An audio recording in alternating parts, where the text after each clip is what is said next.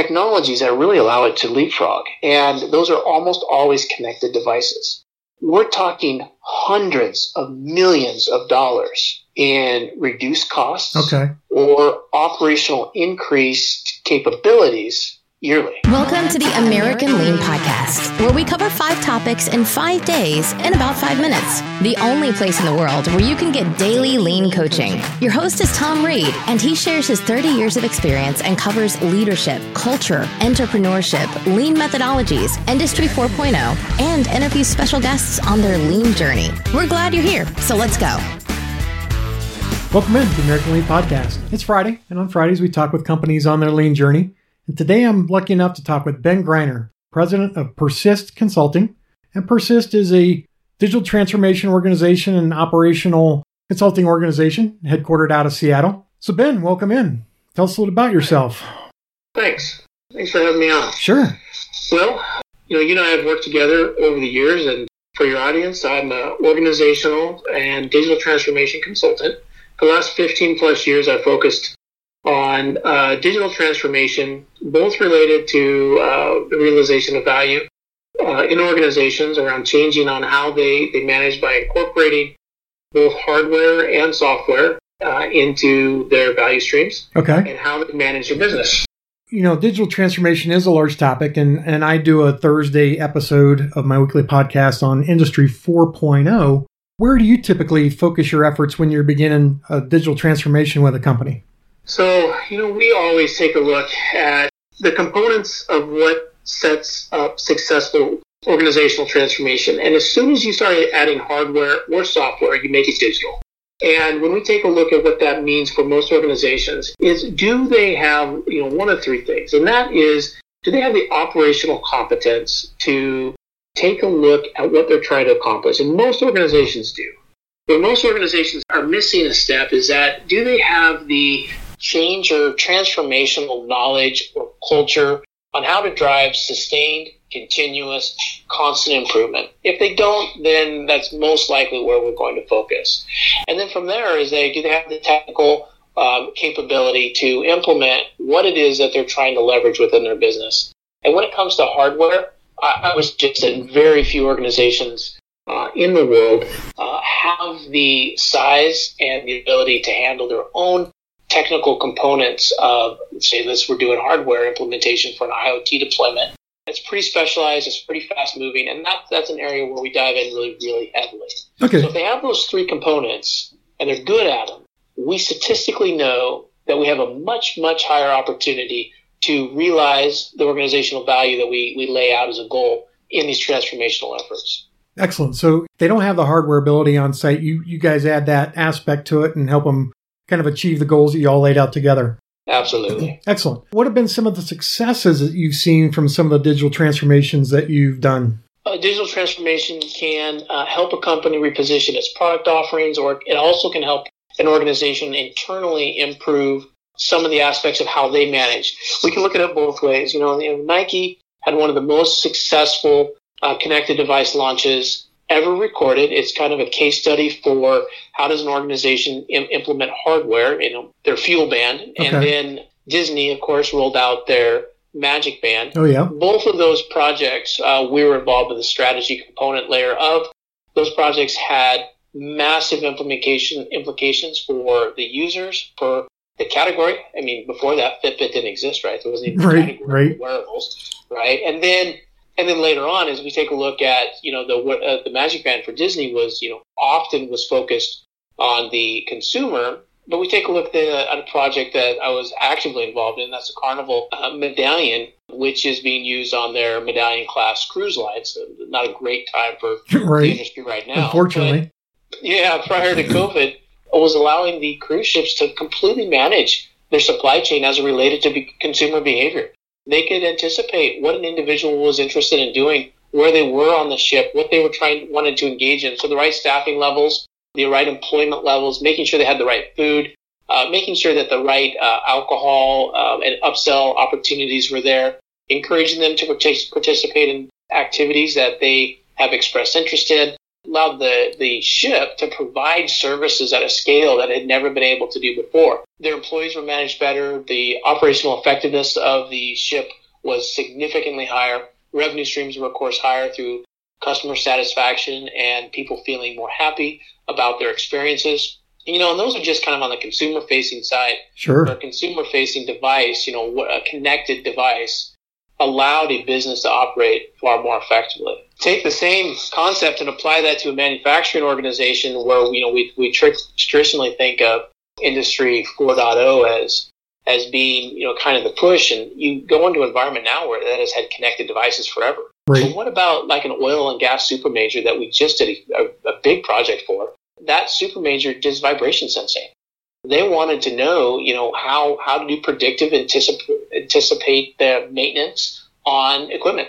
And vibration sensing is something they'd like to do. And for the most part, very, very few pieces of their asset group were getting tested. And they were being tested relatively infrequently. And power, running cable, infrastructure just isn't feasible in most of these applications. And they're remote. They're all over the world in the middle of nowhere. If we take a look at an area that just doesn't have the infrastructure necessary to communicate from device to device, we can use new technologies to leapfrog to a place that we can upload that. And that can be done by satellite and done very inexpensively. So now we can take even an old, traditional, industrial environment and we can add technologies that really allow it to leapfrog. And those are almost always connected devices.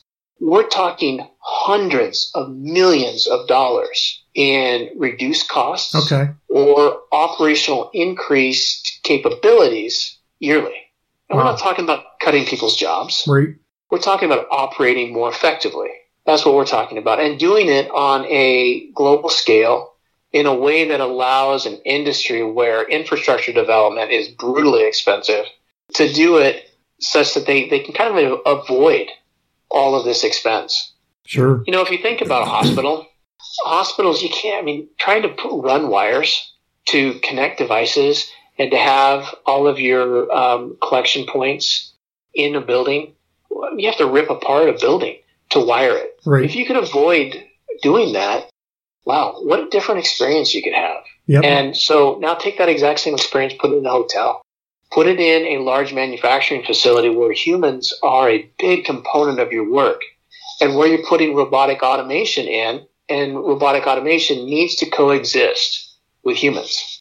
All these technologies, when applied in a purposeful, meaningful way, focused on transforming an organization's way of working and delivering services, can result in significant operational efficiency gains as well that are directly tied to bottom line net profit. Oh, absolutely. So going back to Carnival, what do you think the impact to their bottom line was just from the Medallion project? We know to a penny per square foot what the impact was to that project. It's all highly confidential. Okay. And I will just tell you that it is astounding. Okay. And the reason that it's astounding is that it touched the way consumers and customers experienced the services that are being delivered by the company. Yep. And that changes the way people engage with them. It changed the way how people feel about them. That fundamental shift created a ripple effect through the organization that impacted the employees, impacted the way the ships operate, and it created a different feel that was a win-win for the company, for the employees, and for the consumer. Yeah, it sounds, obviously we talk about digital transformation, but when you talk on that scale, that truly is a business-changing, industry-changing impact from that project. So fantastic. Oh, yeah, we're pretty proud of it. Oh, absolutely. I would be too. Out of the whole gamut of Industry 4.0 methodologies, what were some of the main ones that you focused on kind of in that project? I'm assuming IoT, but what else was involved? Well, that's a great question. What we focused on predominantly was the IoT component of the hardware, creating the underlying data. What that meant is to have a wearable on a ship, which is just a giant metal box. We needed to be able to have devices that could be in a crowd. We wanted to know if someone went into an auditorium and there were hundreds of people in there, that they were there, but at the same time, we didn't need the granularity because we knew they were going to be there for the show. That we do if someone is walking up to a bar and asking for their favorite drink, right, which requires a whole lot of more precise knowledge of person and who they are and the correlation to what they're going to want to ask at the time. So yes, we focus heavily on the communication. We focused heavily on the technologies that were necessary for understanding concepts like time of flight. Where is this person related to another person? Where current technologies and data and capability around Bluetooth low energy, around NFC, just weren't there yet. A lot of new IP was created on how to leverage radio communication to understand an environment in a difficult area. For instance, if you use Bluetooth on the deck of a ship, the resonance of a Bluetooth lower energy frequency is very, very similar to salt water.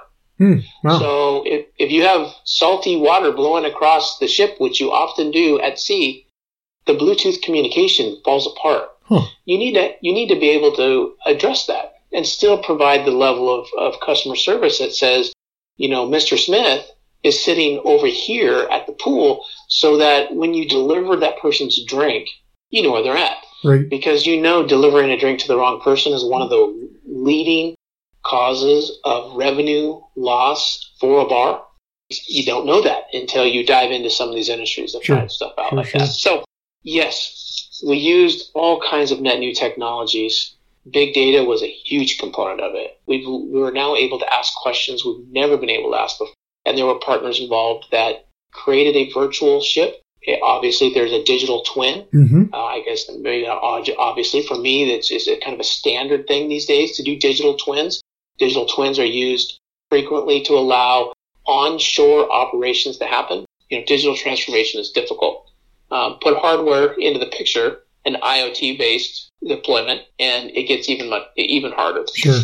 All business transformations are complicated, regardless of digital or change management or lean. We're dealing with humans and we're dealing with people. Right. They're all complicated because we are all complicated. That's been awesome. Thanks for educating us. I mean, gosh, what an education for the audience.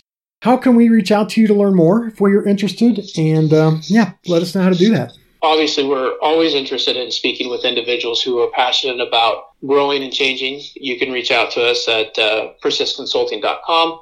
If it's cool with you, we can post phone numbers. Hardware-based digital transformation or software-based digital transformation is almost always something that should honestly be contracted out. Something that certain consulting teams specialize in, and that's all they do day in, day out. And that's just kind of a muscle that most organizations haven't really had to learn how to flex. And that's where having some education and some coaching goes a long ways. If you want to, you can call me directly. I'll even answer it as a human being in this digital age. My number is 206-396-5825. Awesome. Well, thank you very much for your time. It's been great catching up with you, and it sounds like everything's going fantastic, and those were great stories. Thanks so much. Thank you. Yep. Have a great one. Thank you for joining us today. As always, we are honored to serve you, and we hope that you and your company are getting a little bit better every day. Please subscribe, rate, and review this podcast and share it with others in the lean and business community. If you'd like to turbocharge your lean efforts, please visit us at AmericanLean.com.